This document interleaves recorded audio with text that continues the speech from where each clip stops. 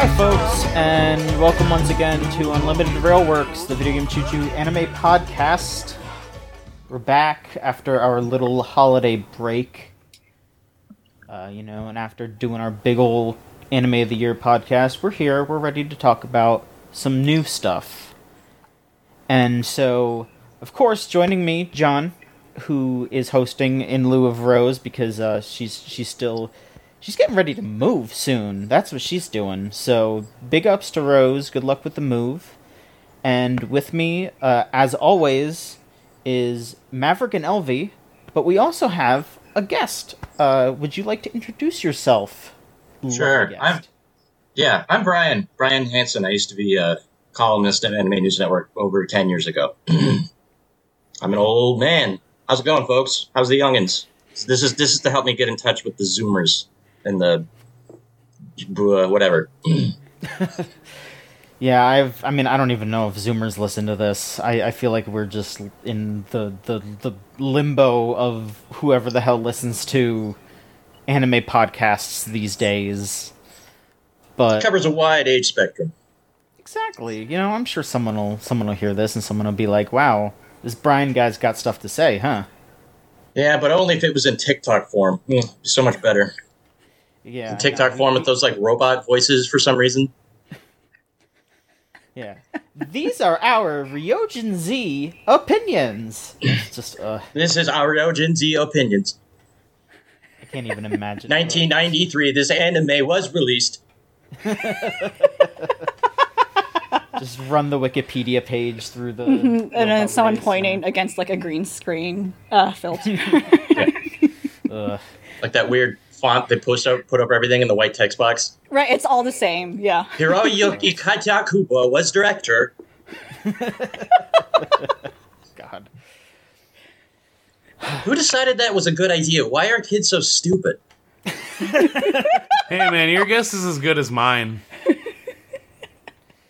God. So, yes, Brian did task us with watching the film Ryojin Z. We all partook. We all watched this classic film, and I'll just say right now, I really liked it. I think it went over pretty well. I watched it with some friends, and we had a good time watching it together. How about the rest of y'all?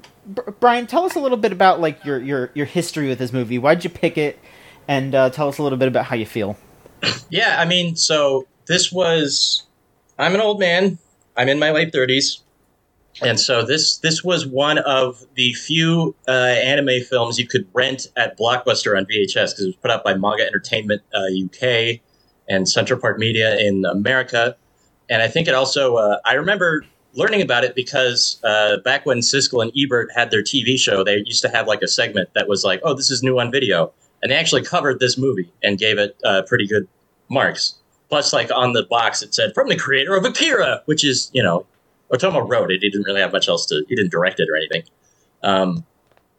So yeah, I watched it. I watched the dub, which the dub of this movie is pretty funny in the mid-90s way, and then it has a lot of unnecessary swearing to make the age rating go up in the UK, because apparently that was how you got better sales. Because otherwise this is a pretty tame, family-friendly film, Right. But it was such an unusual topic considering, the time period. We're gonna watch this rather kind of heartfelt story of an old man being taken care of, and his robot bed going berserk. Not to spoil the plot, but it always kind of stuck with me, and I got a hold of a high def Blu-ray copy of it not that long ago. Watched it again, and I was like, wow, this thing still holds up. Yeah. Funnily enough, I there's uploads of this movie on YouTube even. They have both the sub and the dub just readily available, and they also have the clip of from the Ebert and Robert show where they talked about Ryojin Z, and it's just so interesting hearing them talk about an anime back in the day, just highlighting something that nowadays we I feel like anime has I mean, it's not even I feel like it is true. Like, anime has become such a, like, widespread, well-loved thing, you know, like, people are doing anime poses at the Olympics and, you know, coming out dressed up as anime characters in the Royal Rumble, and, like, you know, everyone knows it now, but, like, it's just super interesting seeing these, like, old head movie nerds, like, giving a nod to this film, and, you know, I absolutely agree. It's worth it, because it's such a, like, it's a really, like, offbeat story, but it's still, like, it has a lot of heart, and, you know, it feels just as, like, important today as it did, like, as it probably was back then, because... Yeah, elderly care is not usually a sexy topic for anime, and yet here we are. Totally not. Although it does have a cute anime girl as its protagonist. Yeah. It's got, like, because it was, I'm blanking on the name, but this was directed by... Hiroyuki Kikubo. Yeah, who I guess most folks would know him for, like, Golden Boy, right? Golden Boy, Blood the Last Vampire. He's I'd say he's a much more prolific animator than director. Yeah, basically, if you watch any, like, Mamoru Oshii movie, you know, like any of the Ghost in the Shell stuff, he had a huge hand in animating those. He's, you know, stellar animator. I also recommend, if you want to go back through his filmography, Pop Chaser, which is his hentai, and it's actually awesome. It's like a post-apocalyptic mecha hentai where, like, a dude gets brain inside of a robot. It's awesome. Now, it's superbly well animated too, because it was the 80s. I want to be very clear. Does he get brained or does he get dome? We have to be able to clear up our nomenclature regarding headshots or blowjobs. Well, I mean, it's a BJ, that's for sure. Okay, so he gets... he gets top. All right. Let's go. Yep. Oh, I see. Okay, no, I think I know what you're talking about. There was definitely a lot of hentai for some reason at that point in time that were weirdly poignant, like in the cyberpunk kind of sci-fi genre for some reason.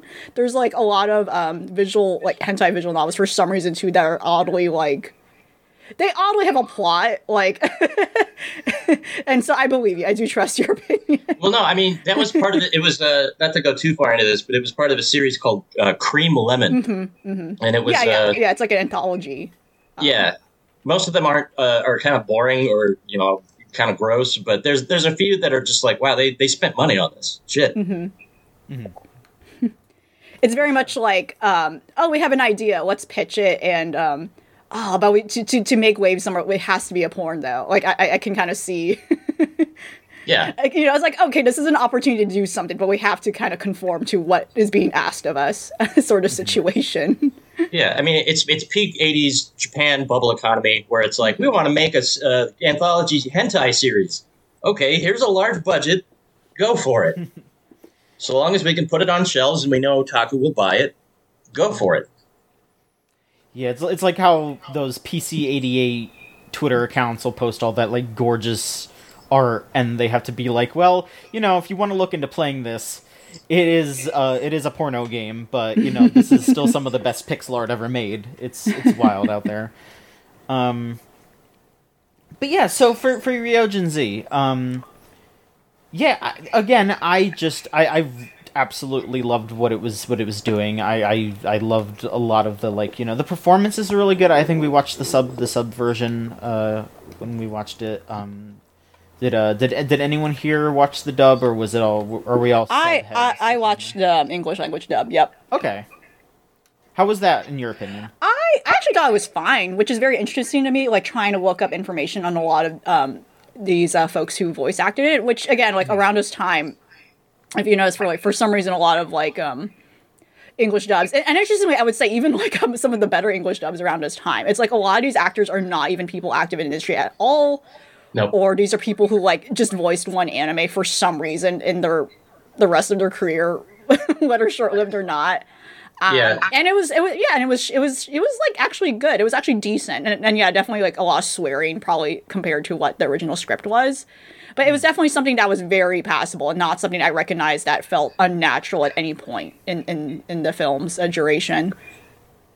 You will hear, I mean, because I believe the dub was done in the UK, so some of the quote unquote American accents can seem a little iffy. Yeah, they definitely. Yeah, there was definitely some points it fell off. Like in some ways, some words were pronounced that were like, "Huh, okay." Like was that a forced elocution over there? You know, like okay, that makes a lot of sense. Also, very similar to how again, like as I mentioned, like a lot of actors who've done English dubs were also Canadian too. Like that was kind of like the case with the original Dragon Ball dub and a lot of those things with like Ocean and etc. Yeah, they just pulled people.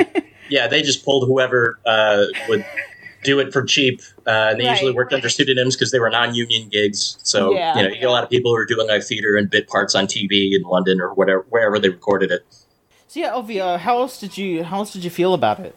Talk a little bit more about your thoughts. I agree very much with the sentiments expressed. Like here, I love this. This was like a great solid film. And overall, it's very interesting how this was like. This is also like a topic being brought up at this point in time, when now I think the.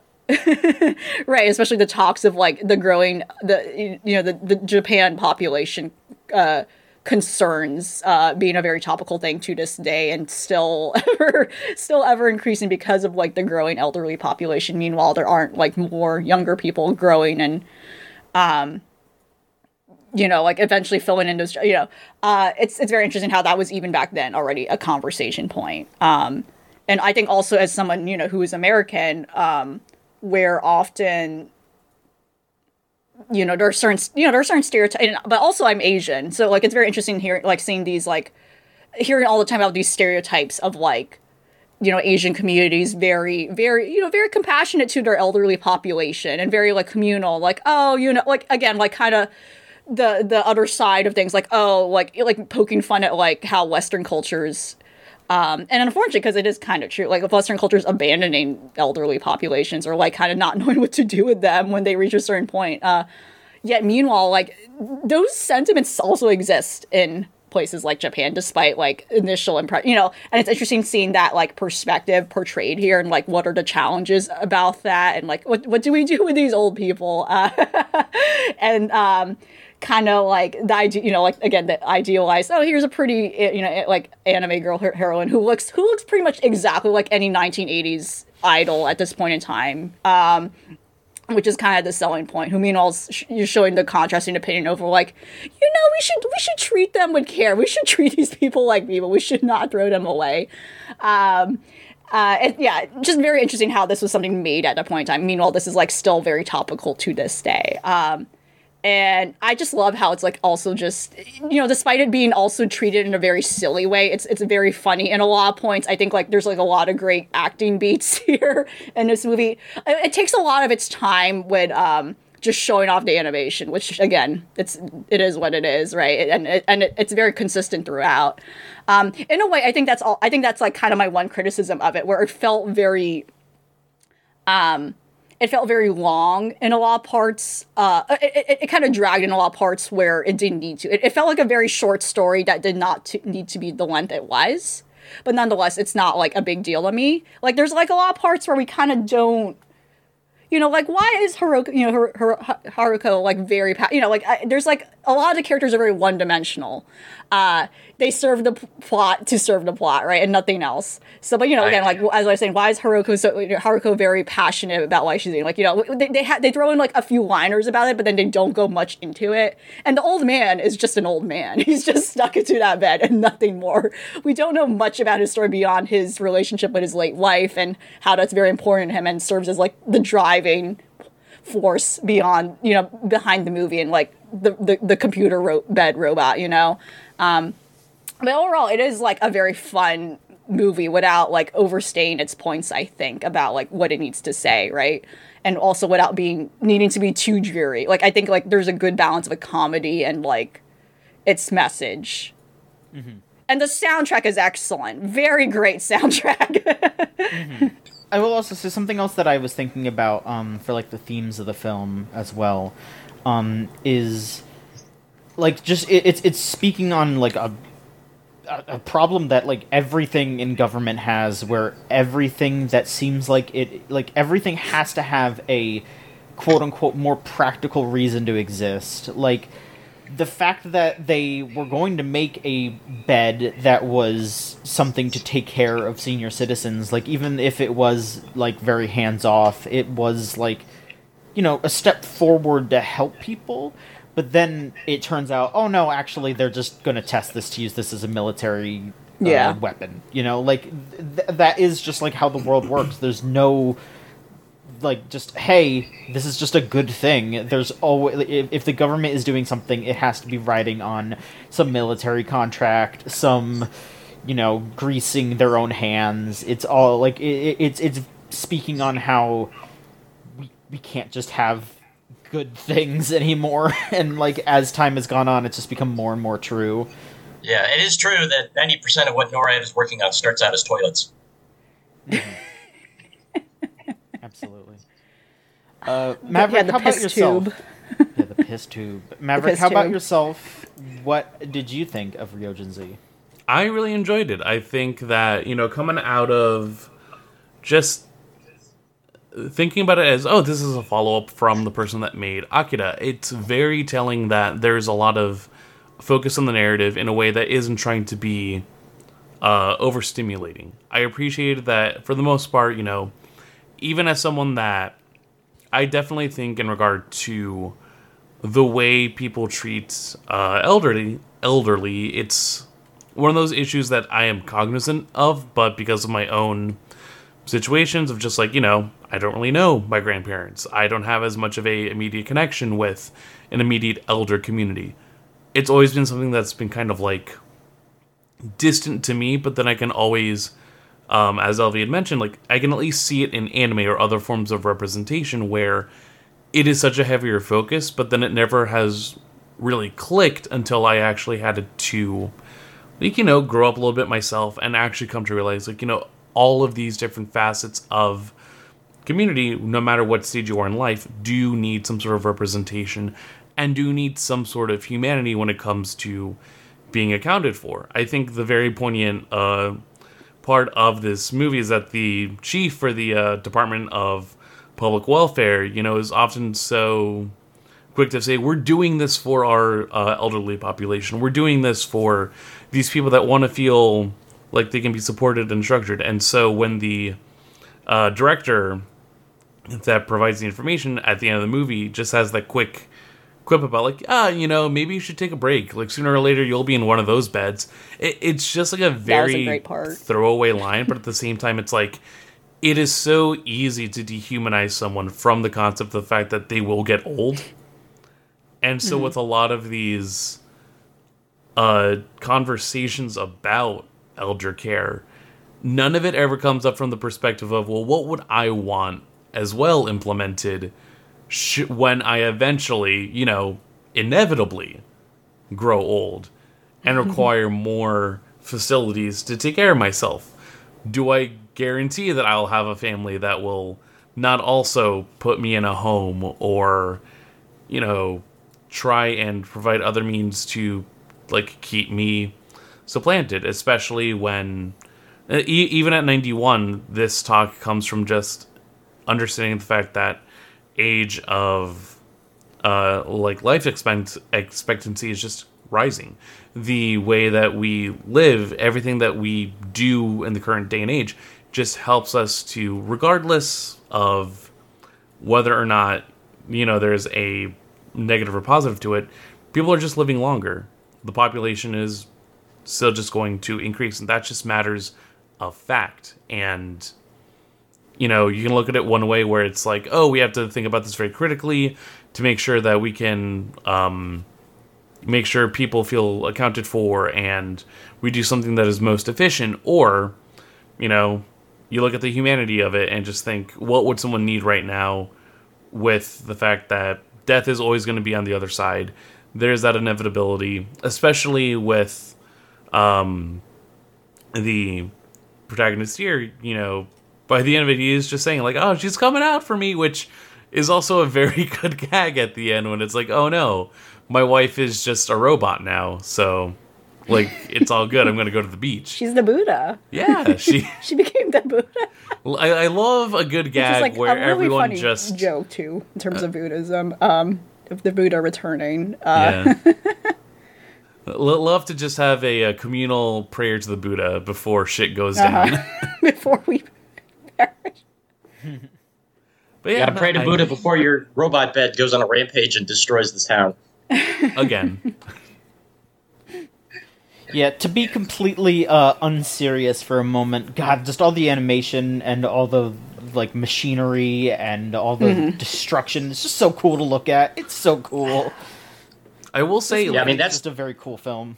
Yeah, I mean that's definitely the influence of the like Otomo and the animators who, you know, I'm sure they cared about the subject matter, but what they also care about is intricately rendered machine parts and buildings collapsing.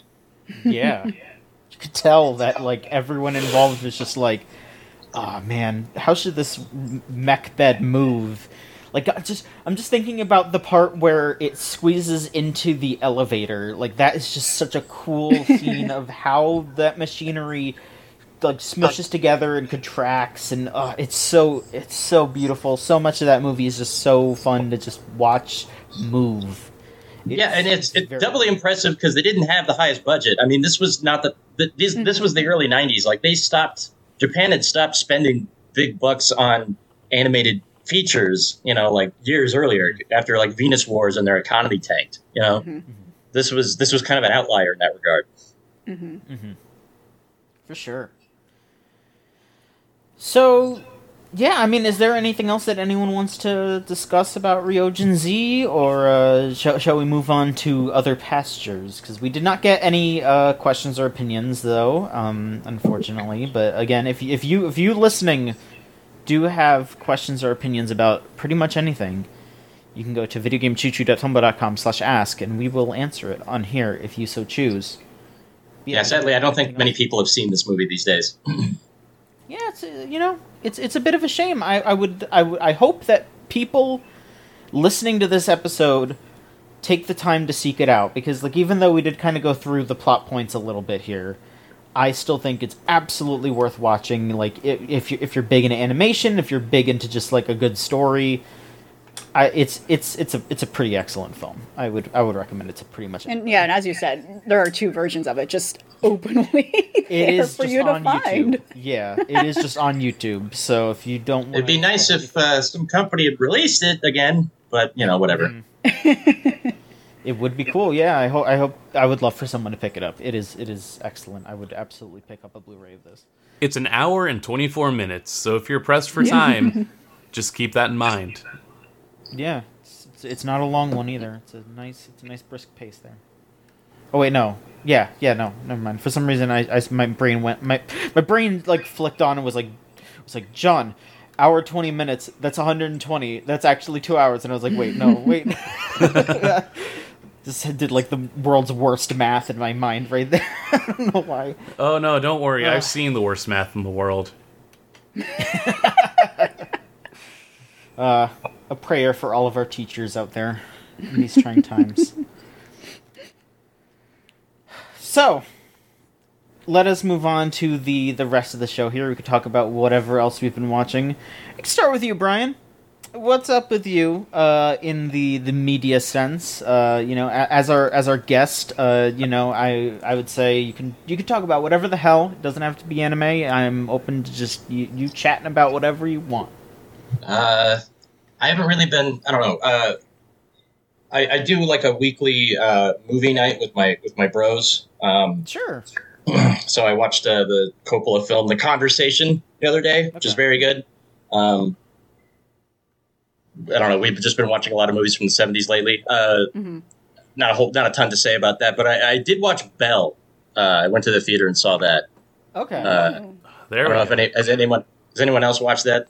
I did watch No, not Belle. Okay. Not through the theaters, but Okay. no, They had like a limited edition IMAX screening that I wanted to attend, but that was like at the outset of Omicron. I hadn't had my booster yet, so I was shook. But I don't know. What did you think of it? I really enjoyed it. You know, when it comes to Hosoda films, I think he is one of the three.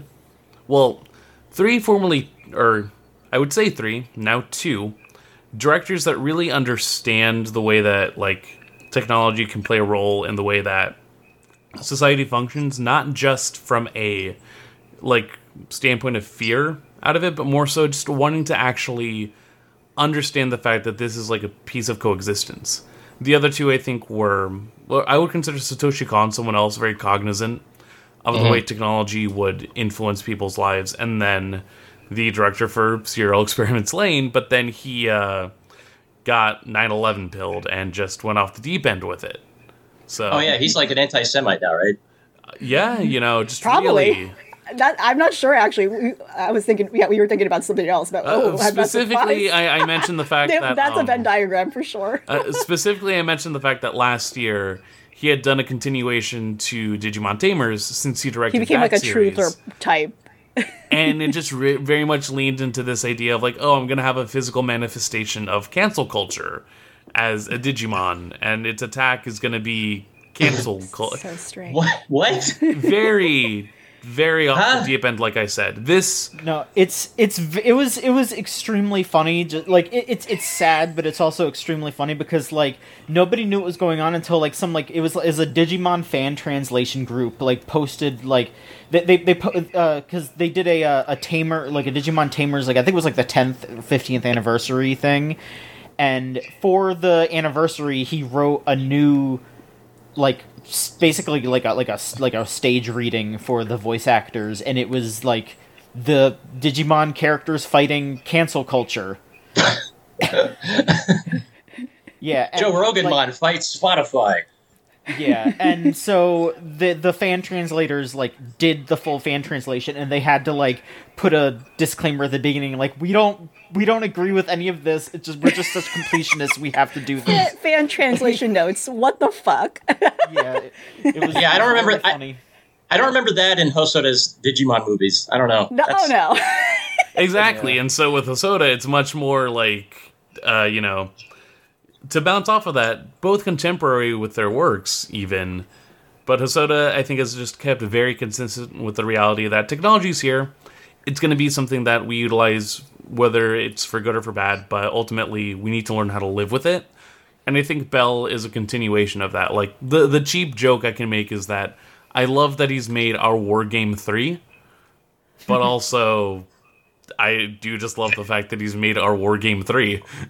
Like, I will always I will take any excuse for him to make a cyberspace, because he's just very good at doing it. I mean, I think I liked Summer Wars a little bit better. Mm-hmm. And in general, like if I see a trailer for sad anime teens crying, I'm done. I check out. I don't care. I don't care how sad your life is. I don't care that you're depressed, that your crush doesn't recognize you, senpai. I just don't care. However, Hosoda actually has like an imagination for this stuff. Like he wants to show off. He wants to do cool, crazy visuals and, hire international artists to do, crazy illustration work. And I appreciate that, because that at least keeps things interesting to me. So, I don't know. I don't think it's an award-worthy piece of genius or anything. It is, it can be quite touching, and the characters are pretty good. So, I recommend it. It's not his best movie. It's not his dreariest either. Like, I wanted to slip my wrist watching Mirai. I heard so many bad things about that movie. Yeah, I avoided that. It's not did not bad. mind it. It's just, again, you're just watching anime children cry. Like, half the movie is sobbing and screaming. It is the fact that, like, with Mirai, Hosoda, there is just very good representation of what it's like to have your protagonist be a literal 4-year-old. Yeah, which... Great. The supporting characters, because Mirai is like an anthology. A movie of like multiple like anthologies, and the supporting characters, I would say, do such like fantastic work to keep the narrative going and actually have that progression. The main character, again, being a literal 4-year-old, props to the Seiyu for being able to embody what it's like to be 4 years old and drive a narrative, because Yeah, no, it got rough, but I didn't mind it too much. Yeah, it's one of those movies. It's not a bad movie, and I can see why the critical reception for it was so glowing. But also at the same time, I don't want to hear children screaming. I don't want it. Don't run. That is absolutely valid. In a sense, like I think, like I was reading the premise for it. It was just very much like I don't know if I trust him to not handle it well, but like I don't know if this is his genre. I don't know if this is like his beat to do. Yeah, that's fair. I'm very at much the same used time, to like it's like certain a certain signature style from him. But at the same time, it's like you're doing something different, which is welcomed. But he runs out of the gate with the Tatsuri Yamashita song, like an original song for the movie as well. So it's like, fuck, man, you know what you're doing. In a similar vein, like Kaho Nakamura just really knocking it out of the park with the soundtrack, and I'm very glad that the dub actress also had the chance to shine during the performance, because I remember, like, my immediate reception is that because Kaho Nakamura is a singer-songwriter and no prior Seiyu work before this, so really just was someone that like was sought out for the film, and every little piece of music that you'd hear from this movie, it like showcased itself. The musical moments are definitely like the places where, for me, everything soars. Yeah, it's a that's for sure the highlight. I think that there's too much plot towards the end, and it's one of those movies where the plot technically kind of resolves itself, and then it just keeps going for another 20 minutes for some reason. Mm-hmm. Yeah. I don't know. Yeah, you are not wrong about that. At the same time, from that, we do get some pretty good bangers still. The climactic moment that is poignant with like one of the little slivers of music that we get from it. A Million Miles Away is the song. Again, this is just coming from someone that also really likes the pieces of Kaho Nakamura's work that I've listened to, and big shout-outs to Kylie McNeil, the dub actress for the main character, Suzu Naito, who also gets a chance to just really showcase her own talent. And I don't know, like, it's... Yeah. Like you said, I gotta watch the dub. Mm-hmm. I said I gotta watch the dub. Yeah, no, this gives me a good reason to want to go check it out. But honestly, yeah, it's not... I would definitely agree that Summer Wars is still my peak example of a Hosoda movie. But that being said, this is definitely not a step down, especially with the fact that, if this is going to be the kind of projects that Hosoda looks to with getting just a lot more collaboration, because of the fact that Gene Kim, who's done work for Disney in terms of animation and character design, designed the Belle avatar as well. I'm really down to see more of that. I'm really down to see more collaboration with studios like Cartoon Saloon, because they have a really good hand with a lot of the character movement with the virtual world U. And I'm just really excited for the fact that this could open up more doors for collaborative animation, and just, again, expanding the way that we view what anime is, and are more willing to say, like, oh yeah, no, this can still be anime, instead of just immediately going, oh, this isn't anime. Yeah, you can have your sad crying teens movie, but you can also have a set in cyberspace with like big crazy monsters and fights. Though one thing that I did wonder, so in this metaverse thing where you could be anything and do whatever you want, why would anyone be this like weird annoying gremlin and not some badass like super soldier or whatever? Why are some people just like these? Sometimes you gotta be a little freak. Sometimes on the internet, sometimes you just gotta be a little freak. What is the internet if not a collection of freaks? Yeah, but you could be a cool freak with like double barrel laser cannons. Well, for them, maybe you don't need to be this. I will not defend. Like, I hear you. I will not disagree, but at the same time, if my avatar, if my form signature was dedicated and preset based on my biorhythms and everything, like, if a medical scan gave me my form signature, I don't think it's as cool as I would want it to be, but I would accept that it would be as much of a freak as I am. Because that's the thing, for you, you get AirPods, and it, like, scans your body, and that's what makes your character. Like, it's just generated based on your The good thing about Hosoda films is that they never get into the nitty-gritty. I do not need to know how your infrastructure works. Just show me internet people flying around, you're good. I mean, yeah, you just see the variety of, like, various virtual chat rooms. It's like, why are you this? You know, Well, yeah, why are you this little anime freak child? You know, and those are the that's your parts where you choice. can, those are the parts where you can definitely see, like, oh yeah, this guy did make Digimon. There's Digimon everywhere. Yep. Oh, there's so many Digimon. Like, rejected Digimon prototypes. That'd be really funny to consider. Right-wing Crankmon. Oh, no. But yeah, if it's, it should still be in theaters. I don't think what else is out in the theaters right now. Double feature it with Licorice Pizza and have yourself a fantastic afternoon. Oh, okay. I still need to see that, actually. Yeah, the only other thing I watched was, I've been on a quest to, just because I have, like, a nice home theater set up, I've been on a quest to just, like, get as much anime as possible that's in, like, HDR and 4K. Mm-hmm. And I ran out of stuff except for they released the trilogy of the original Gundam movies, which are based on the TV show. They, like, remastered those, I think, last year. And I don't know. It's a good show, but it's old. It's older than me. Double It's just Fifty old. Night's still worth it. Yeah, I mean, it's still a good show, and you can, you see the seeds that inspired everything else, and you can't really deny that. But also, those are newer and have better animation. No, that's fair. And better That's sound. fair.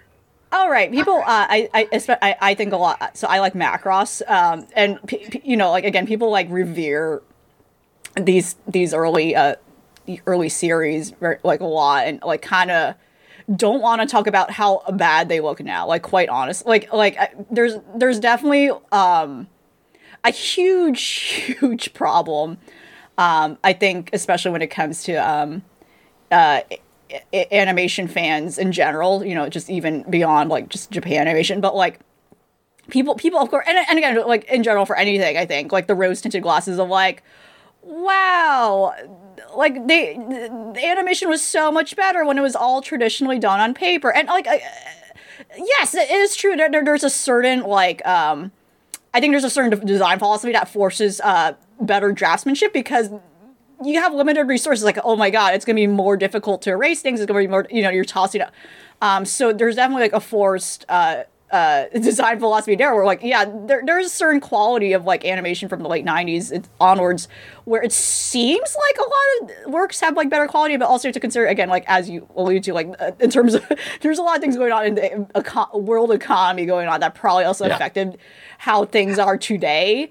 But then also totally ignores there was so much shitty animation back then. Yeah. And not to like shit on the original Macross series, but it's so fucking bad. No one's moving.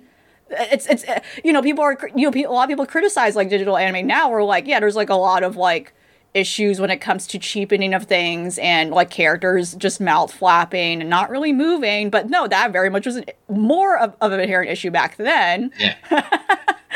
You see that with Macross, the original Macross. I will say that the nice thing about cell animation, first of all, when you see it in HD and you get to see like the dust on the cells, like the cell shadows. Yeah, you see a little bit of the layer lifting, and you kind of get that effect. Like there's a fluorescence there. It's very interesting. Yeah. That and stuff fingerprints is cool. maybe. Also, like they weren't afraid to do kind of like more interesting and weirder angles, I've noticed. Mm-hmm. Whereas, like your typical kind of thrown to satellite TV anime these days is very proscenium based, like just get as many characters in the frame as possible and have them just stand around. And the animation in the Macross movie, Do You Remember Love, is quite good. Yeah, it's really good. It was necessary because, again, the original series did not really age well from a visual standpoint. Very have you stiff in a lot seen of parts. Have you seen the 1984 dub that the film, I think it was Kodansha, made to go along with it? It's like the Yes, uncut version. I'm aware of it. I've seen clips of it, but I've been trying to find it, but I can't. No, Does it yeah, exist? Yes, it does exist. Full. It's great. It's hilarious. Okay, yeah, I've been very interested in this. I'm very fascinated by the relationship with like Robotech and how that that to me is very fascinating. But yeah, I'm aware of that and like how they. Yeah, it wasn't like, even Robotech though. That was what's so bizarre. Yeah, like, that was they just that kind was of its made own it. thing. Oh yeah. Yeah, they just kind of made it as though Robotech didn't exist. That's, Right. Yeah, and I think they even translated the songs. Right? Is that am I wrong? Well, yes, badly. Yeah. I've been trying to find like a bit in full, but not much luck. But yeah, very interesting. Yeah.si, buddy. That's where I got it. Oh wow, it exists. It's out there. It is. It is out there. I also watched if you also want to watch funny like dubs of movies that the Japanese studio made, hoping that somebody would bite, is the first Lupin movie, Mystery of Mamo, and that was 1979. So that in 1979 they made a dub to go along with this movie, and all the characters had their names changed. Jigen is like Dan Dunn. And they're all voiced by the same like three people. It sounds like. Oh no. Yeah, it's great. Was it a similar situation where they just like outsourced actors very cheaply and so that's why it's the same they hired whoever could speak English. right, just around them, yeah. Yeah, exactly. And that was it. That sounds very. I love that stuff. Love it. It's very good. It's very good.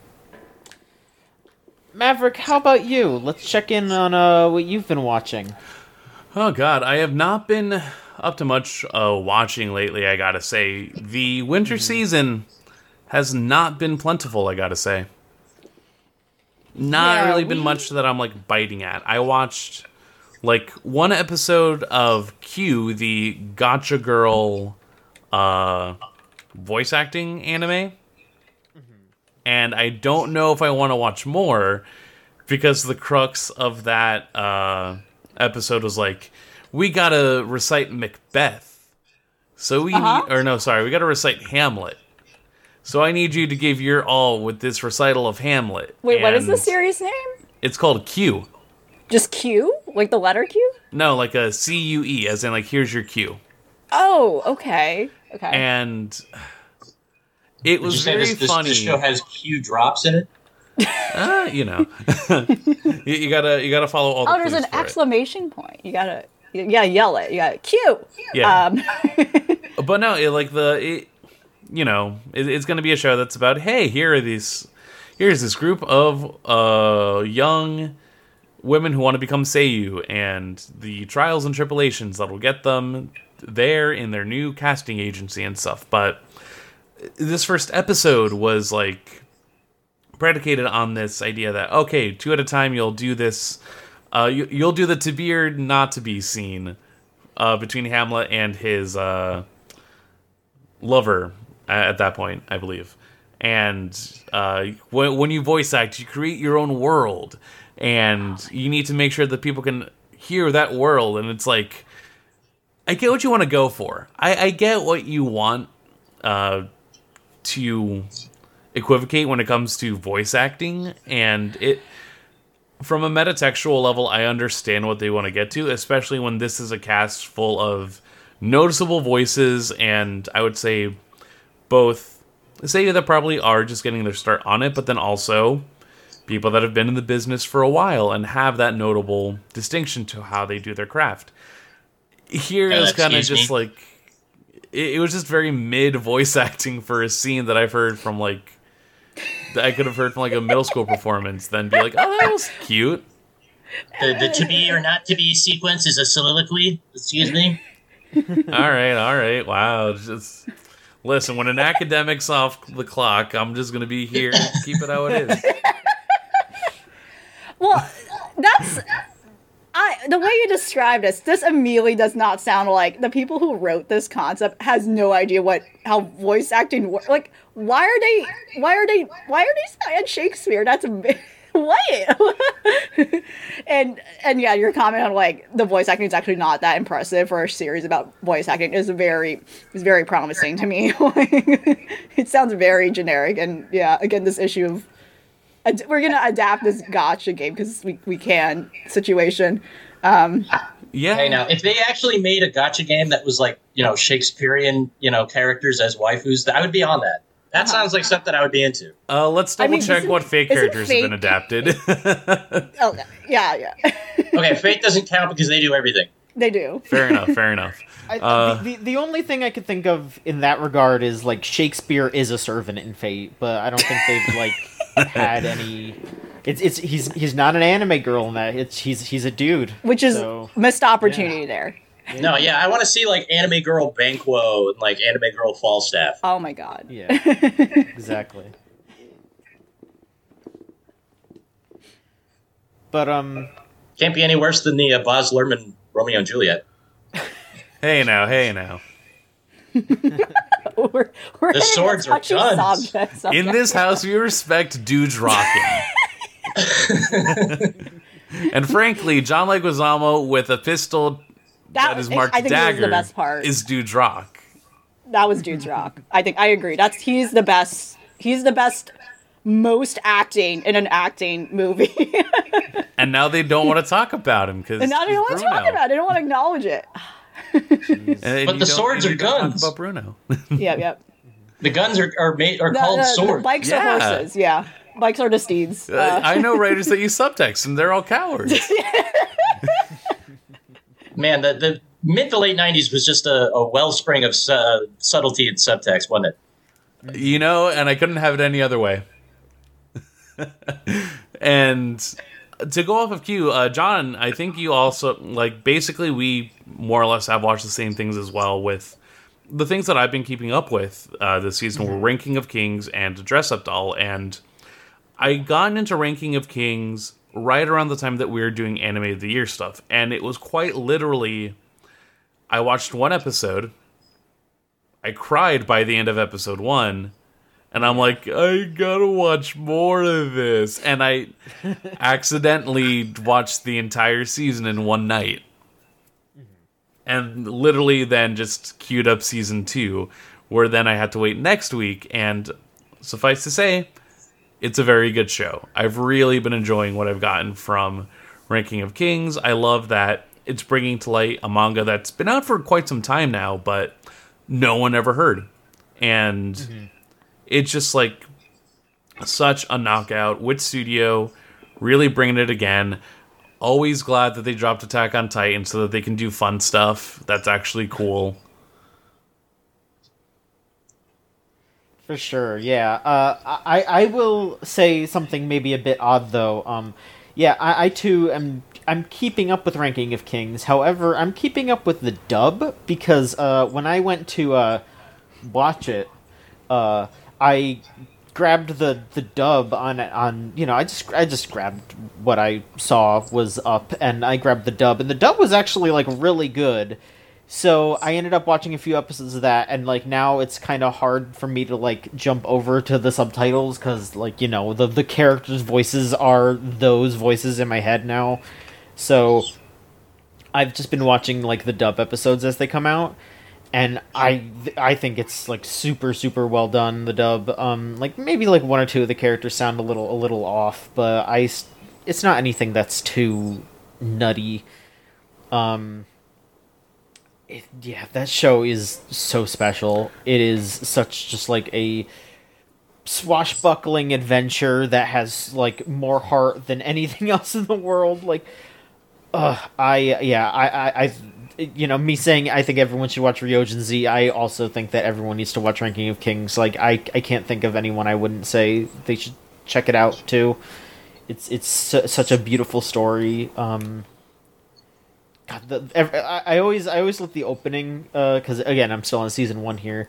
I always let that opening rock because just sitting there listening to that song it makes me tear up. This show makes you cry. It hits you real hard, almost every single episode. It's really, really great writing.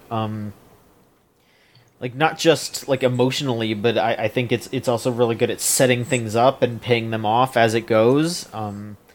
Like, you know, it's not just like mystery and surprise for mystery and surprise sake. It doesn't feel like it's trying to be, you know, like the must-watch TV of the summer. Make sure that you talk about this around the water cooler. Like, it's actually just like good storytelling, like good setup, good payoff, and those payoffs are usually more setup for more interesting things later on. Like, it's just extremely well paced. Like, as a show, like as a 20-something minute long program, it puts like the exact amount of events of storytelling in each episode to be fulfilling without leaving anything to like there's you know there is cliffhangers, but none of it's like, oh wow, this is just, oh man, I gotta come back next week. It feels satisfying while still making you want to keep going. I respect it a lot. I mean, I barely know much about it other than, people were just gushing about it. And when you're on Twitter and people start gushing about the show, they don't have any context, so they're just like, wow, this show's really good. And you just see screenshots, and I'm like, this weird little kid with a crown. What the hell is this? Yeah. But then, I looked into it. I do need to watch it. I mean, it does sound interesting. The manga's apparently, like, super, super duper, like, award-winning and well-regarded in Japan. So, and I didn't know it was a Noitami show. So that alone kind of makes me curious. Yeah, it's fantastic. Oh yeah, the manga is still going from what I'm seeing. Yeah, they put out a new volume this past December. It seems like they do like 3 volumes a year. So that's nice. I would love to see this, like, I will probably look into the manga once the anime is done, if they're gonna just like finish it there, or if they're gonna keep it up. It's neat. It's super, super good. Elvie, tell us about something that you have been watching. What are you up on? Speaking of kings and Shakespeare, Okay. look at that segue, that transition. I tried, because I don't think I'm going to watch this further. I tried Requiem of the Rose, Rose King, which is very interesting in concept. It's someone's weird, loose adaptation / fan fiction of a couple of not several, but specifically of Shakespeare's Richard III. So again, as someone who's not that even familiar with these Shakespeare works, I'm not that familiar at all with like a lot of Shakespeare's plays about kings, which are way too fucking long. I've never studied them, and usually people who tend to study them are like, this is not it's not something that tends to be the mandatory curriculum in an American school or college, unless you're probably like in literature or you're actually someone in theater and you do perform. But, long story short, I do not know much about these plays beyond the fact that they are his own weird fan fiction of actual history. Like, it's interesting. Requiem of the Rose King is fan fiction of Shakespeare plays that are in itself weird reinterpretations of actual reality. That's a whole water slide of just There's various layers. things going on there. My understanding, those plays are kind of like Shakespeare's own weird propaganda at that point in time, and his like own political commentary, just from my loose understanding, commentary of like his opinions on like wars going on. So, like he's saying things like, from my understanding, Richard III takes place during the War of the Roses, which is, that like marks the end of the Middle Ages in England. And from my understanding, like, I think Shakespeare was pro-Tudor. I could be wrong, but that's what it is. Anyway, this series is a loose adaptation of that, combining other elements of other Shakespeare plays. And the manga just ended a couple days ago, last month actually. And now the anime is here. here to stay, which has been greenlit for 24 episodes, which is stunning to happen in this day and age, which adds to my disappointment of it. So what it changes from the Richard III story is that the central character, Richard, who becomes Richard III, I think at this point in time, he does not get that. This character does not get that Roman numeral. He's like Richard of York or something, or Duke. It's like fucking English people. I don't understand. Duke of Westchester. Yes, some sort of title that's like not. The Duke of Hazard. Yeah, the Duke of Hazard. Yeah, and what's interesting is that they do this tiny change to this character in which Richard III actually has like a disability, like a physical deformity that sets him back, and he like really sets him back in society, like in the context of both the plot and reality of the Shakespeare play.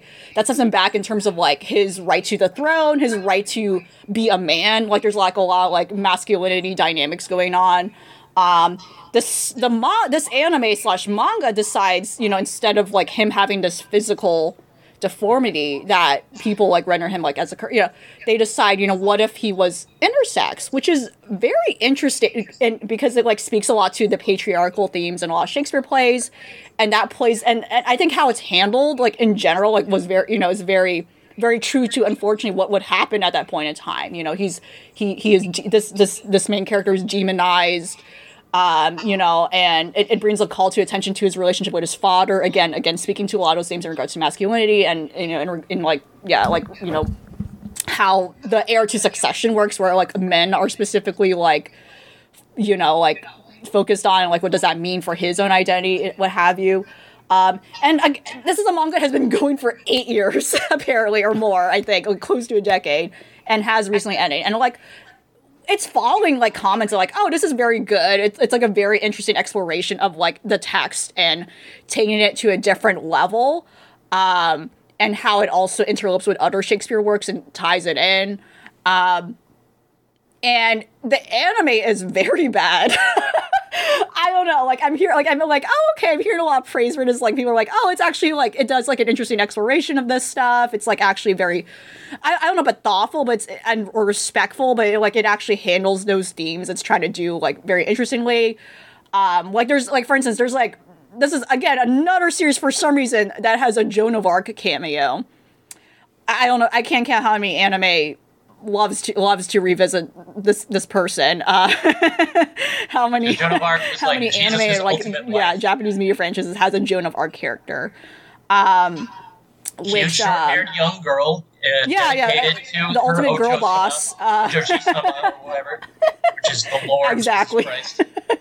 And in this case, her like there's a part which I don't think was in the original play script, but she's haunting the nightmare of Richard, and where she's kind of more depicted as like an androgynous figure, which finally reveals to the viewer like his situation with his body, like what is going on with his dysmorphia and his him being intersex, and like she's presented more as like an androgynous character, where again like the whole idea of where she was she a witch? She was burned for like her radicalism, and kind of what she symbolized at least, and not who she literally was. So it was very interesting that she was used as like an allegorical figure as opposed to a literal one here. Like it does like the anime did a lot of interesting avant-garde like choices that were very theater and like theater like in choice and direction, which I'm sure also was present in the manga. But overall, it was bad, as I was going to say. So again, just to remind you, everyone, it got greenlit for 24 episodes, yet for some reason it decided to cram so much exposition and so much within one episode alone. And like, I'm up to 4 episodes at this point, which is about like how much is available at this point for one to watch on Funimation. It's on Funimation. It's a Funimation joint. Oh my god, it kept introducing so many characters, one by one. At first it was like, oh, okay, this is cool. Like, it does a little thing where, like, a character shows up and here's a little name card in case you don't know what this is or, like, what's going on. Like, oh, there's Richard or there's Henry the Fourth, And then it kept going. It doesn't give you time to process who is who. Like, the cuts are very weird. Like, it cuts very, it does... I don't know. It's very strange to me that they have all these episodes guaranteed, and it's not taking its time with the material for me to process what it's going on. It keeps jumping. And unfortunately, I think what's going on here is because the manga recently ended and it's telling me, I think what they're doing with these 24 episodes is that they want to really adapt every single piece of the material up to that point with no intention of like seeking renewal or like leaving it on an open-ended note. I think they're very much like trying to make this series adapting the whole manga as it is, which again is something that has been an 8-year-long run, because the plays themselves, the Richard III is a very long play, and I think is one of Shakespeare's longest plays too. With just so much material that it's packing in from, like, again, drawing from real history. And yeah, it's not good. And even worse, that the exposition of a story is not good. Again, it's like, again, it's like, it's within the first episode alone, a fucking war ends. And not the War of the Roses itself. The whole war does not end within one episode, but it felt like it. It felt like a whole war, some war ended. I don't know what war ended. I get it. I still did not process what just happened because I just could not. But so much has happened within like 2 episodes alone that I just have no feeling for any of these characters beyond the main character's plight, of course. But the other issue, too, is that the animation budget is clearly non-existent in this show. There's a lot of scenes that are just still images. It's just a slideshow of characters talking, which adds further insult to injury that this is not a well-produced show. And it's very sad. So, I don't know. This is very much a great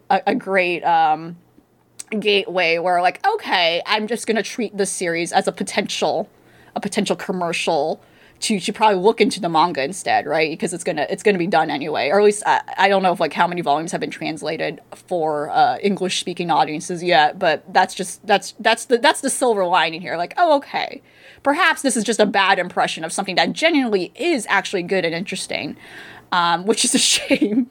Because again, shocking that it has 24 episodes in the bank, and yet it's fucking bad. Like, oh my god, it's not good. Wasted, very wasted. But yeah, it's something to explore. It's, at least for me, like I'm one of those weirdos who's like, okay, this is a weird, very niche, very specific thing pointed to some sort of alternate history thing. So I'm down for it. I'm gonna look into this. Like, okay, that's very interesting. And also kudos, like the English dub cast, like the Richard III's role is actually played by a non-binary actor, and it's really cool also to see in general, seeing more of that. Consider, and also seeing more of that representation. I think in general too, we're seeing more English dubs casting a lot of names I don't recognize. So we're now seeing definitely a new wave of like the new generation of like new English dub actors coming in, and that's cool to see. Like, oh, okay, it's not the same fucking what's his Crispin Freeman. I don't know. Like, I'm sorry, I just want to throw it out a random thing. Johnny Young Bosch. Yuri Lowenthal getting snubbed for his best role as Gorilla in recent years. I think his voice actually sounds different that time. But very odd, very interesting series. It's definitely something I probably would not recommend for anyone, but if it's like, if you're in that weird niche of people like me, I think it's something to explore, especially when it comes to weird adaptations of like old material. But yeah, wild, fucking wild. Like I not to go into it much further, but I did mention before I was trying Platinum, and that also has a guaranteed 24 episodes, which again also is still appallingly bad so far. I don't know why these series are getting 24 episodes that don't deserve it. In this case, I think it had a chance to be 24 episodes and does deserve it, but I think there's something went wrong in the production for this series. So yeah. Not good. I dropped it immediately. This is the first series drop of the year for me. And congratulations. You gotta start somewhere. And we gotta just get it out of the way, right? Mm-hmm. People gotta stop doing adaptations of Shakespeare's kind of more turgid, introspective yes. dramas. Start doing Titus Andronicus, which is just nothing but people getting freaking murdered. Absolutely. Get their heads chopped off. Do that. Absolutely. All right, folks, it's time. It is time for the Pokemon Minute, where I talk about the Pokemon anime for a moment because I'm still watching. It's been a while. It has been a while. I don't remember if I don't remember if did I talk about the one about the dead Pokemon? Did I talk about that? What? I forget. A Pokemon died? Yeah. God, I'm looking. Can Pokemon die? They sure Is it can. possible? Jeez. Yeah, they sure can. I thought they just fainted and got stuck into Pokemon boxes. I mean, I'm playing Legends Arceus, and there is a plot point where a Pokemon had died in that. So Oh that my is- god. Dang. that is in the Hardcore. games. Yeah, but no, I don't remember when the last time I talked about this was. It was a long time ago. There was an episode where Pikachu did Gigantamax, which is when they turn extremely large. Not because it was using the power to Gigantamax, but just because it got very fat. So there was that. The classic point. Pikachu. Yeah, it was Yeah. fat Pikachu. That's the best. That's the best Pikachu. He ate a bunch of cake and he became very large. Then the episode after that is It's fat shaming Pikachu. Come on. yeah, we are. We're here for Pikachus of all sizes. But no, the episode after that, Ash and Co get called up to look at a town where it is constantly nighttime. And they show up, and everyone there is miserable because they're like, "Well, our rhythms are messed up. We can't do anything." And they go around. They find out that it's because a girl made a wish on an Unknown. If you remember Unknown from the third movie, the third Pokemon movie. Oh, the little, yeah, the daddy issues. Yes. Yeah, they kind of sort of bring that back here, where No. instead of it being her dad, Yes. Yeah, she's sad because her Cleffa died, which is like the pre-evolved form of Clefairy. And her mother said, "Oh well, if you go outside at night and you look up at the stars, she's that your Cleffa's." Wait, that up in the is fucked stars." up because Clef was like a baby. Yeah. as a Oh my baby, god, her baby that is died. fucked up. Mom, my baby died. Yeah. And so then she wished that it could be nighttime all the time because then she could look up in the sky whenever and see Cleffa. Oh my god. And then the Unknown was like, "Oh, on God? Okay." So then they tell her "Yeah, you gotta not do that." But then she's like, "No, I want it to keep being nighttime." And then fucking Cynthia, the champion from Gen 4 is there. And she's like, "All right, I'm gonna try to convince her." And so then the Unknown try to protect her, and they send out shadow forms of all the Pokemon that they're using. And Cynthia gets around it because she uses Sandstorm to confuse the shadow form because it doesn't actually know how to be a Garchomp. It doesn't understand the truth behind the Pokemon that it's pretending to be. So then it's just yeah, Cynthia's a badass, and that's basically how that episode went. Dead babies and cool champion ladies. And then the two episodes after that I didn't really pay attention to because they were battle episodes. And again, I bring this up all the time, and I'm just gonna say it again. Episodes of Pokemon where it's just about battling fucking suck. They're really boring. Did Ash just he just won again? I mean, the first one was oh, we need to go get a Mega Stone so Lucario can Mega Evolve, and then they do that. And then the episode after that is Ash is in a battle. Yep. And I'm like, all right, I don't care, whatever. Wait, was it the same battle across two episodes, or was it just two So different? here's the thing, is that no, it wasn't. But it was the episode where he got the Lucario Knight, and then he goes to battle B, who's the fighting type gym leader from Gen 7. Gen 8, the new gen, Sword and Shield. And then that fight goes into the next episode, but I haven't watched the next episode because I don't want to.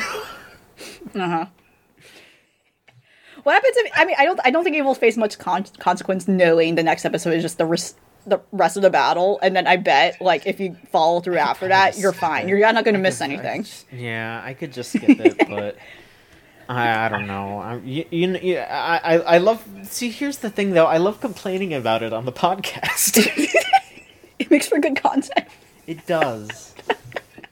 I don't fucking know. Whatever. It's whatever. It's fine. I mean, I'll talk about it on the actual podcast, but like, yeah, playing Legends Arceus has just made me like Pokemon brained recently, so I'm fine with that. I'll do whatever, but yeah, I mean, I'm so goddamn behind. This episode aired in November of last year.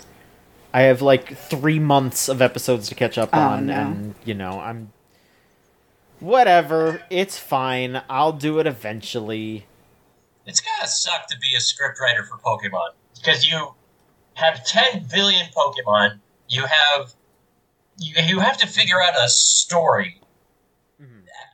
Man, I don't envy whoever's job that is because they're probably not making much money either. Yeah, I mean, they recently like updated the art style. Like they did that for Gen 7. They made it a lot more like fluid, and it looks a lot better. Like they have had the same art style since the beginning for like 15 years, I want to say, and then they finally updated it to be like softer and more squishy, and it's like actually fun to watch now. You know, just animation wise.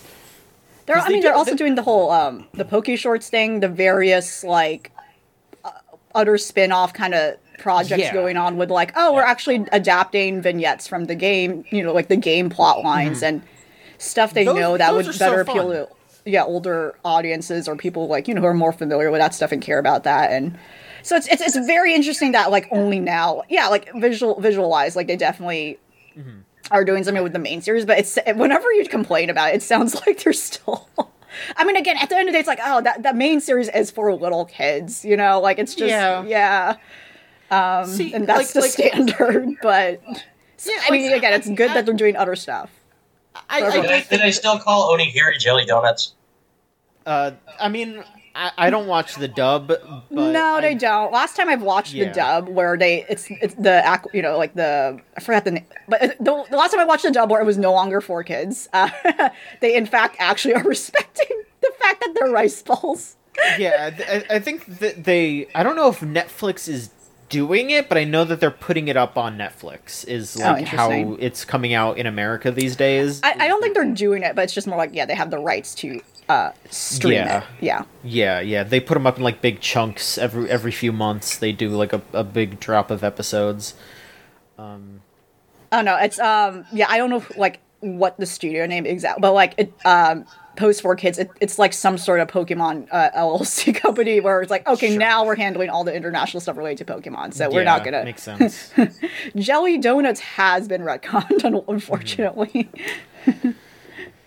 But yeah, I mean, like, I just them continuing, like, everyone keeps making jokes about, Ash has been 10 for 20 years or whatever, and like, I really do think that them following this same character for this long is really constricting. Like, they could just adapt the games, you know, or you know, like use the games as a concept. I think this season is probably like one of the better ideas that they've had, though, because it is not just focused on the new game. It is them like traveling the world, so they'll like go back to places that they had been previously, and like I do like that. But I would just like to have different characters, and it's one of those things where, like, as an adult, I shouldn't be overthinking these things because I'm just sitting here with a almost 30-year-old brain. Like, if Ash has been battling for so long, why isn't his Pikachu strong enough to just one-shot everything? Like, you know, I'm not really doing that, but like, it's just like I don't know. They gotta mess with it a little more. Right. I would love for them to just mess with it. My thoughts on that sort of thing is, no, you yourself are not the target demographic for this Pokemon thing. But yeah, totally. So you know, I have a nephew and he's 6, and 90% of the stuff he watches is awful. And I would love for them to understand that, like, you know, if you are supposed to be taking an interest in your child's life or you know your family's life, that means you should be familiar with the crap that they're watching, and it doesn't need to be crap. Yeah, it doesn't have to be as dull-witted and predictable as it is. Like, just, you know. Totally. Plus, like, kids are smarter than you think. They can handle some layers of complexity or things changing. You know, like, how many times have they changed Ash's voice actor? You know what I mean? I think maybe not in Japan, but but it's people accept it. They're not that much. Sure, I mean, maybe they'll whine about it, maybe they'll complain, they'll definitely notice it, but they won't care that much that they're gonna stage a walkout. Have some friggin' faith in the material and your audience, for God's sakes. Yeah.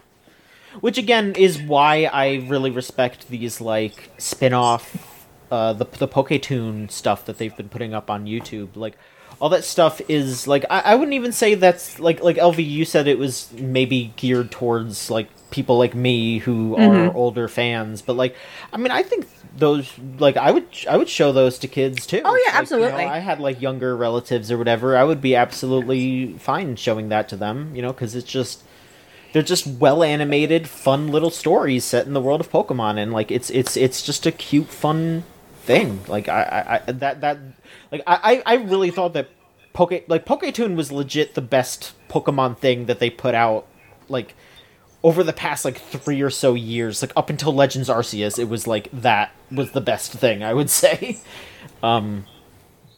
So no, yeah, I'll keep watching this. I'll give you the Pokemon Minute next time, but Thank you for your service. Of course. No, but yeah, I mentioned this before. Like, it's definitely weird they're keeping Ash Satoshi like on because again, people make comparisons to something like The Simpsons, where okay, these are characters that are never aging, but there are some plot arcs, there are some things, and I know Simpsons has like tons of criticism over like the writing quality in the last several, who knows how long the series has been on. 20 years. For sure. Absolutely. The last 20 years are not nearly as good as the first 10. Yeah, oh my God, we're at the state of a world where like shows are that long. But Pokemon Otterhead has very much arcs that carry over, and it's just very weird that they just refuse to acknowledge that elephant in the room. Like, that is weird. Like in terms of processing the amount of time that has spent, there is no acknowledgement that time has indeed passed. Like, okay, like we are meeting characters that have been met like aeons ago. They're coming back, especially in this current season. Like you said, like, oh, we're meeting old characters because they are revisiting old places. Why are we still with this character that is just aged? Like, the logic does not make sense at all, even from just an outside perspective. Like, you cannot just do this. You cannot just do this. It works in The Simpsons because, again, in a way, the arc, like, again, from my vague memory of like watching older Simpsons, like, yeah, the stuff that happens, yes, there are tiny things that change, like characters that have passed on, and yeah, there are like little things that have like, but they're not that like dramatic in terms of like there is a progression of these characters. They're not things that like require a character to age or like to require time to acknowledge. Like, yes, a character dies, but then that's that, they die. It's not to say like that required like time to measure. It's not like a character aged to death. That's that's what happened. Maybe that did happen, I don't recall, but like compared to Pokemon, where like, okay, time must have passed for this character to have gone on like these journeys and to meet all these people. You cannot just tell me that they're still here, like in the same state they are in. Like, it is very weird that they're following a logic that is not consistent at all, I think, with this series.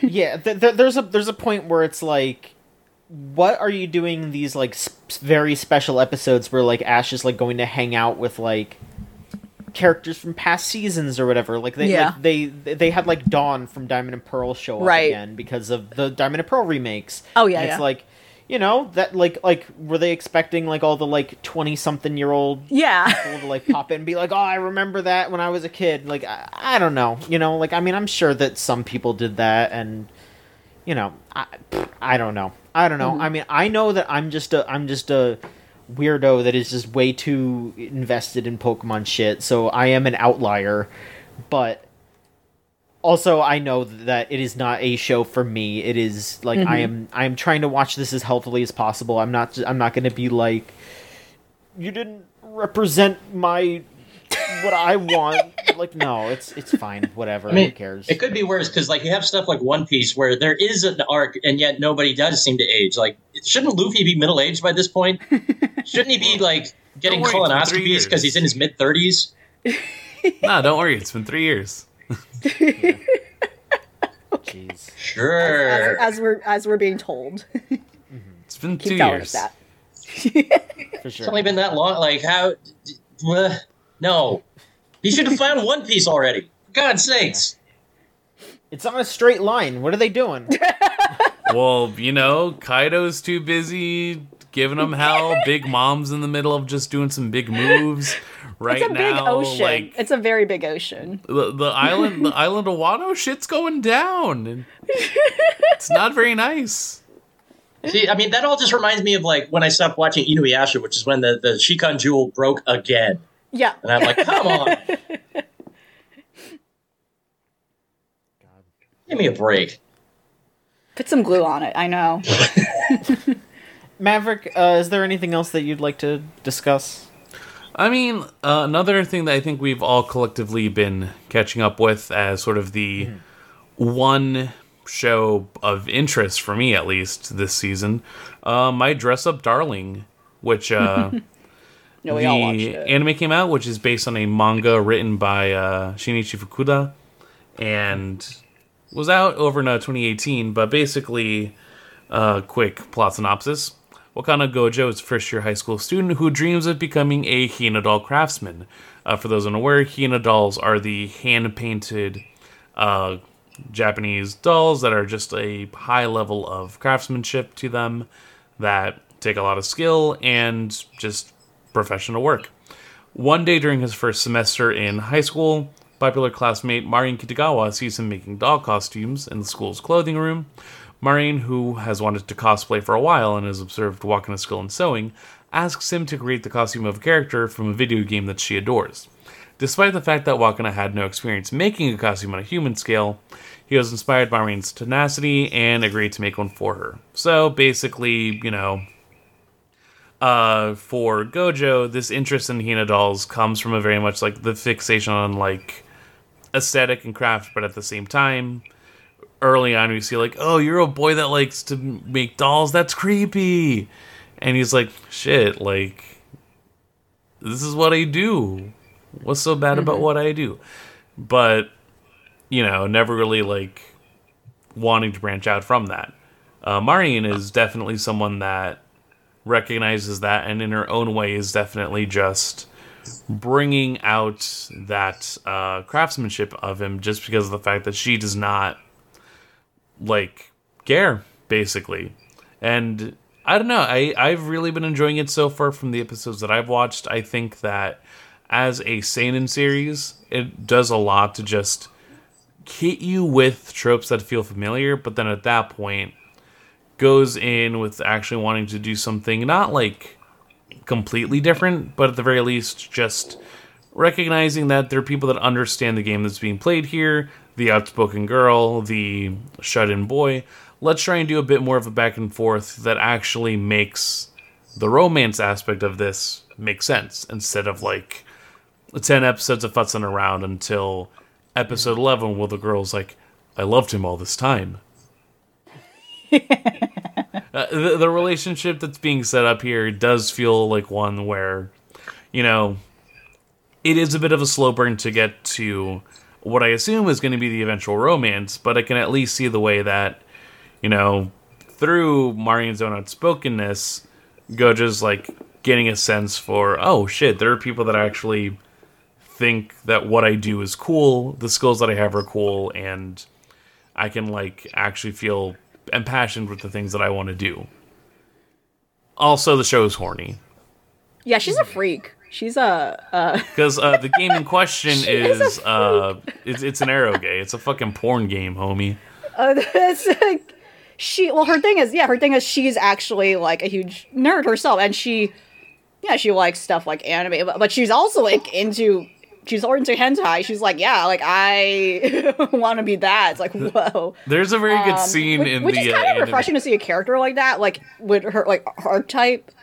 I think it's so interesting how in the year of our Lord 2022 we're still seeing like a Gyaru like archetype in anime, which I don't think that's a subculture that I could be wrong. If someone's like familiar with the Japanese fashion scene right now, but like I don't think that's a subculture that's like really huge right now anymore. Like that's very much, I feel like that's a very much like a relic of the 2000s. I could be wrong, but I would be surprised, and I'm sure maybe there's some sort of like new iteration of what a Gyaru is today that I'm not aware of, but we're still seeing the girl with like bleached, dyed hair. She tans a little bit, not as extreme as like what one would stereotypic Yara would be, like not those extreme, dangerous, really dark tans, but she is indeed that. So less blackface is what you're saying. Oh yeah, basically, like God,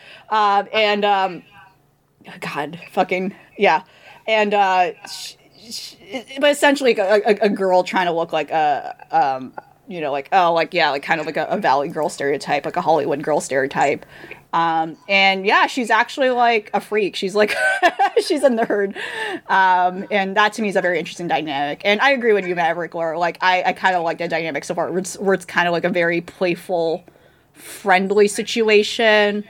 And it doesn't fall a lot into like, I think the issue with a lot of rom-com anime where it's just, fan service. Oh no, you've seen, I think there's a balance of like, oh no, you fell into my boobs again. Oh no, how could have this happened? I mean, for context, the second episode is your face is buried in her crotch for some reason. Very normal when you things fall that on somebody, I definitely recall happened in high school. Like very. Whenever I accidentally trip into someone, I always land face first into their crotch. I don't know, it's crazy how they always get that right. It's wild, but no. In episode 2, right after she finds out that Gojo is like a can sew, she's like, oh hey, can you like help me out with this? First thing we need to do is measurements. And so literally the whole episode is like comes over to his place. It's like, hey, you're gonna do my measurements, right? And he's like, what? And she's like, don't worry, I came prepped. It's like literally starts undressing. She's like, see, I got a swimsuit, so now we can like go ahead and do this. Like completely unresponsive to the fact that my man is terrified of the idea that he's got a hotted woman in his room. And is like, bro, I'm gonna get arrested? How come? I don't know, I'm gonna get arrested. I'm gonna die. Like, he is mortified of the fact that, like, someone is so straightforward with it. And then this, like, this is where most of, like, the horny angles are coming for the show at this point. But also, it's one of those things where it makes sense. Like, you have someone that is so unreceptive to the fact that they are attractive. Like, for them, it's just such a given that they fail to see, like, the quote-unquote problem. Or it's like, why are you acting so weird? I'm just hanging out with you. Whereas, for Gojo, it's like, you're, like, the most popular girl in the school right now. Why the fuck are you hanging out with me? A self-identified freak. But at that point, again, like, I'm very interested to see how things are going to come up in the future. This most recent episode had a very fun look at Burnout. Specifically, where it's like, yeah, Burnout and Miscommunication. Burnout Revenge? That game's awesome. Yeah. Yeah, no, Gojo just starts playing Burnout Paradise, and he's like, wow, cars are cool. I'm going to start learning how to drift. New hobby found, yeah. Yeah, new hobby. But, I'm really excited to see where the rest of the series goes. It's been very, like, enjoyable, and during the winter, I feel like I just need something that's easy to process. It's what made, like, Laid Back Camp last year such a good show to cling to, because it's just like, I pull up, it's a Saturday morning, I watch something that's just easy on the brain for 24 minutes, then I go ahead and do whatever else with the limited brain capacity I have during the winter. Yeah, I think it's a show that revels in all kinds of, like, enjoyment, Like, I think it's unashamed of pretty much anything in regards to, like, what the characters like, what is going on in the show.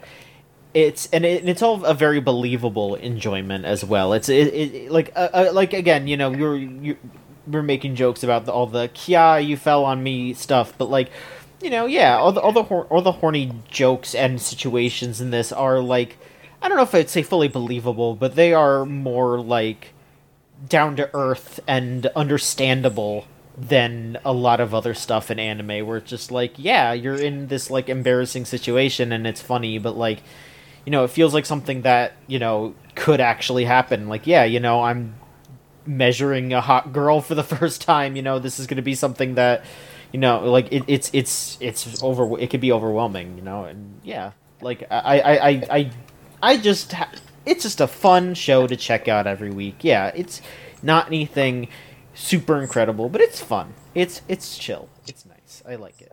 It has like, God, see, I hear the phrase being like it's so well animated. I think it has very good like keyframing would be the word. Mm-hmm. But that being said, like designs are fun. OST's banging, honestly. Oh yeah, Very. I was surprised by the music. Yeah, it was very pleasant. Mm-hmm. Very solid OST. Alvi, is there anything else you want to talk about? Yeah, I would just like to briefly mention I am returning to Katanagatari because I am now doing a thing where,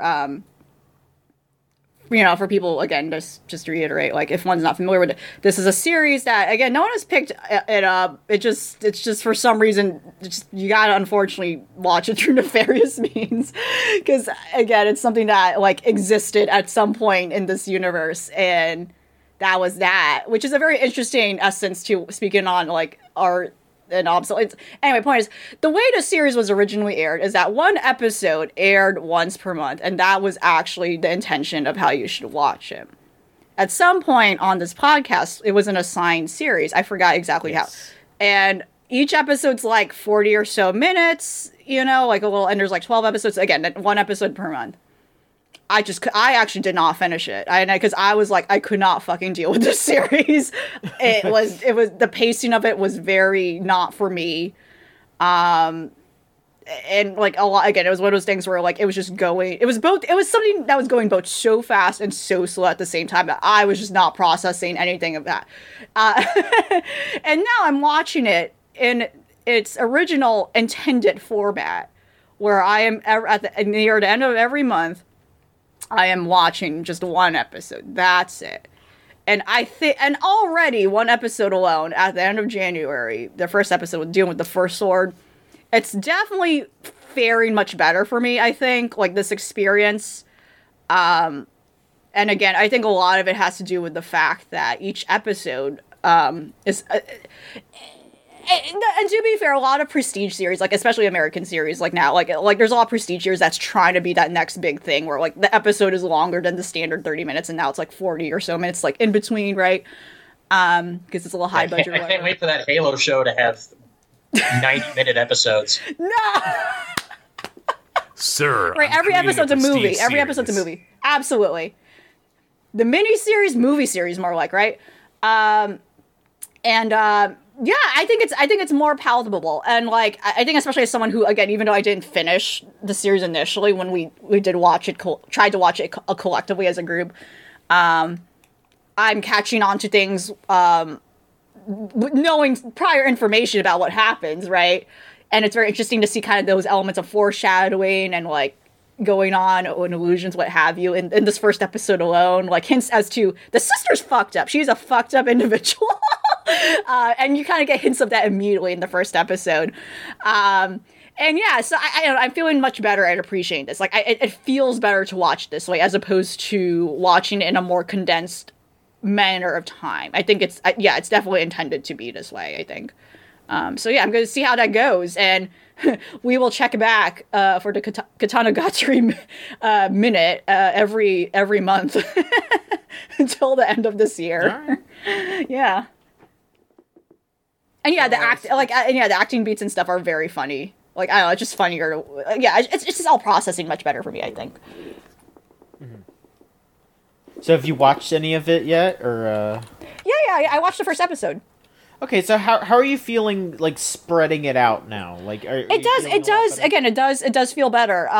It feels like this is this is how it's supposed to be. Like, again, like I said, I think it has a lot to do with just the length of the episode in general. Like, again, compared to my experience trying to watch it in the past, where, trying to watch it within a lot amount of time, which I don't think, the effect for it, the impact of it is not as intended. Like, again, like the episodes are longer, there's more stuff going on, because again, the idea is that you're coming back to each episode after like how many weeks?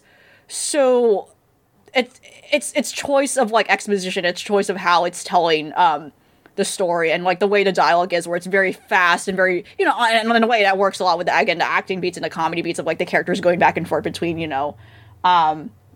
their banter, right? Like it works so much better, I think, because again, the idea is that you're coming back to each episode with a blank slate in your mind. You're like, oh, I don't remember what happened. Like, you gotta tell me what's going on. And in this case, this very much feels like, yeah, this first episode feels like a first episode. I don't know, it feels better this way, I think. Like, I think it's helping me process things better. And again, like, even though like I said, I didn't finish the previous years, I have like a better appreciation of like certain things I probably would not have catched with a fresh pair of eyes. Like, again, the whole allusions to something's off with the sister. You definitely get it here.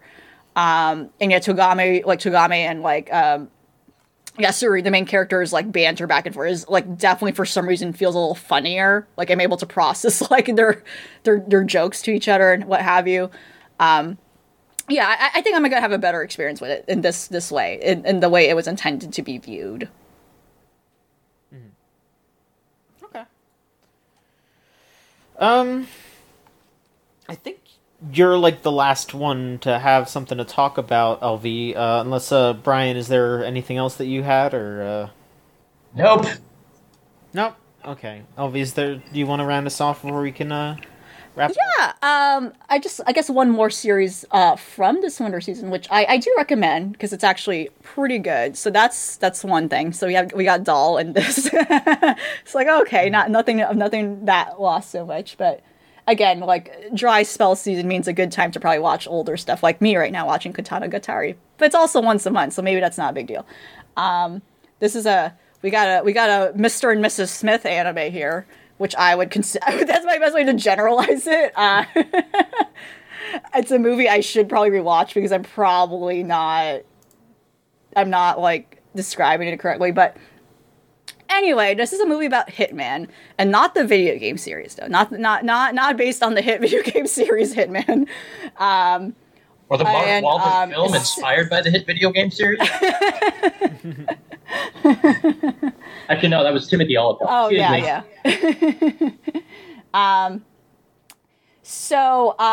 And involves a tale of two hitman, like this man and a woman, where this guy's fucking name is Chateau.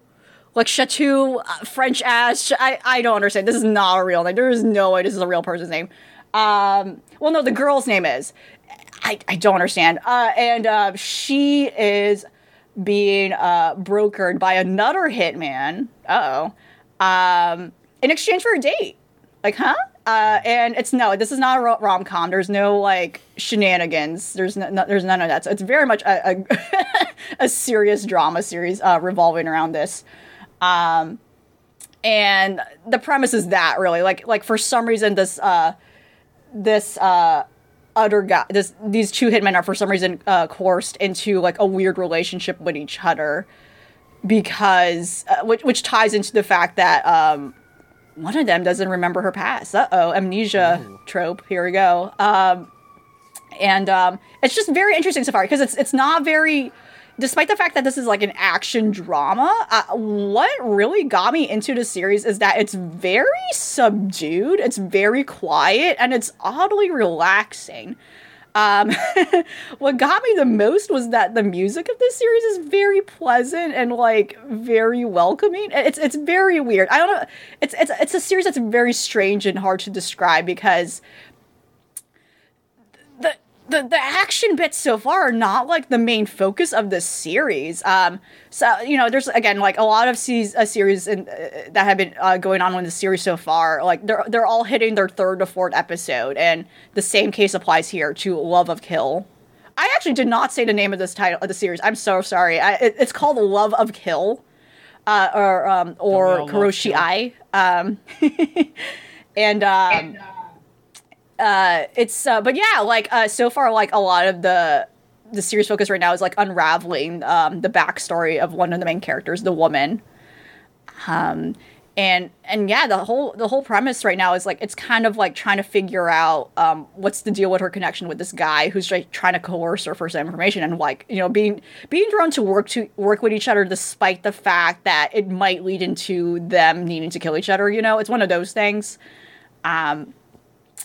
And it's like and I was surprised too, because like watching a series here where like it doesn't really hold back on its violence either. It very much it very much does not censor anything, which again is really funny to me looking back on like the horrible Higurashi series I had to watch last year, where they they put like black boxes on everything, and it's just really goofy to look at. When as is the violence is very cartoonish and absurd, so like to just blank out like a black.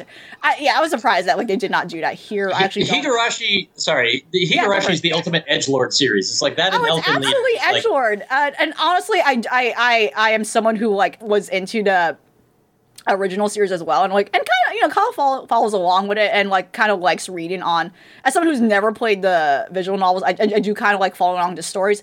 The last couple of series were really bad. Like I think they I think they do epitomize the peak of like what are the weakest parts of Higurashi, which is just that edgelord stuff, which again it is an edgelord series, but then it like got really, really bad. It just really did not know what it was doing last series.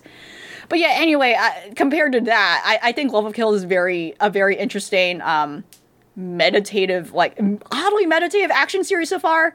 I think it qualifies more like a suspense series as opposed to an action series. It's just a very interesting series to follow. Like I think it's more. I think it's like another like interesting mystery series to see. Like, hey, what is going on with these characters? And I think how it's handling things is very. It really does hook you in, I think. Like, it's not something that feels like a high-octane thing that was very stressful to watch or, like, gets you on to, like, really watch. It's very much, like, I don't know. Like, I was thinking of something like Violet Evergarden, which is very weird to say. Just a very...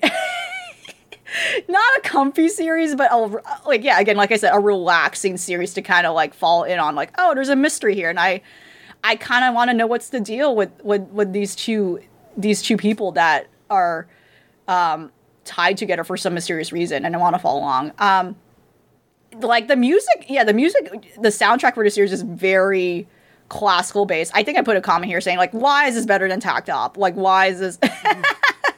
So if you actually don't want to watch the series, like the soundtrack is very good. It's very interesting, like about their classical music choices, and I love seeing classical music choices in anime. Like, I love seeing the same ones too. Like, oh wow, that's Chopin. Here we go. It's the same one. There we go. No Chopin so far in this series though. But yeah, it's definitely something I'm like very dedicated to following. I quite like it so far. I think my main issue with this series so far is that my big issue and recurring trend I've noticed in recent titles is the use of a very bright pastel color palette where it does not work. Oh my god, it does not work here. But it's okay. I'm forgiving it because the story is pulling me in, but it really flattens how things look. And I hope it's not something. I hope it's not a trend that sticks with us. Admittedly, at least it's not CG. It's not unnecessary CG. So I guess that there could be worse. I hope this is the year we do not see a lot of unnecessary CG. There's definitely bad CG anime series going on right now that I think all of us are actively avoiding, like the Blade Runner series. That I think is still. Oh, is that out already? Huh? It's been out. Oh, it's been out. Yeah. Okay. Wow. Yeah. I'll probably hate it, but I gotta see it. Yeah. And the catastrophe we've seen like a lot of series where it's like, oh no, so there could be worse like weird anime trends, but yeah, the color palette I do not like. I know it's a weird nitpicky thing, but like if one sees this series, you know what I mean. Like it looks very odd with the character designs, but yeah, I think this is a very promising series so far. Like this is one for me to stay on the season. So yeah. All right. Well, I think that about does it for this episode. Thank you, Maverick and Elvie, for being on as always, and thank you, Brian, for guessing. I hope that it was a good time for you, because I had a fun time. I'm glad that you told us to watch Ryojin Z. That was a really, really good pick. Well, it was better than Hiratsuki Doji, which was my original ironic pick until I was like, well, what if I actually... Oh, well. But yeah, no, absolutely, and you're absolutely welcome to come on anytime. Again, if you want to tell us to watch more stuff or do anything else. It's all good. It was fun. Good times. Glad to hear it. And of course, we have to do the standard housekeeping. So first off, we're gonna say what the next assigned anime is going to be. So again, if you want to join us in watching the show, you can always send in your opinion or question for us about the show to videogamechoochoo.tumblr.com/ask. And this time the show will be Princess Jellyfish, which was chosen by one of our patrons, Greg. And if you want to be a Patreon supporter, you go to patreon.com/VGCC. And for just $3 a month, you get access to episodes early, and you get to vote on shows for us to watch. Well, just give us suggestions. It's not really a vote, it's just suggestions. Suggest the Shinrikyo OIB. Come on, do it.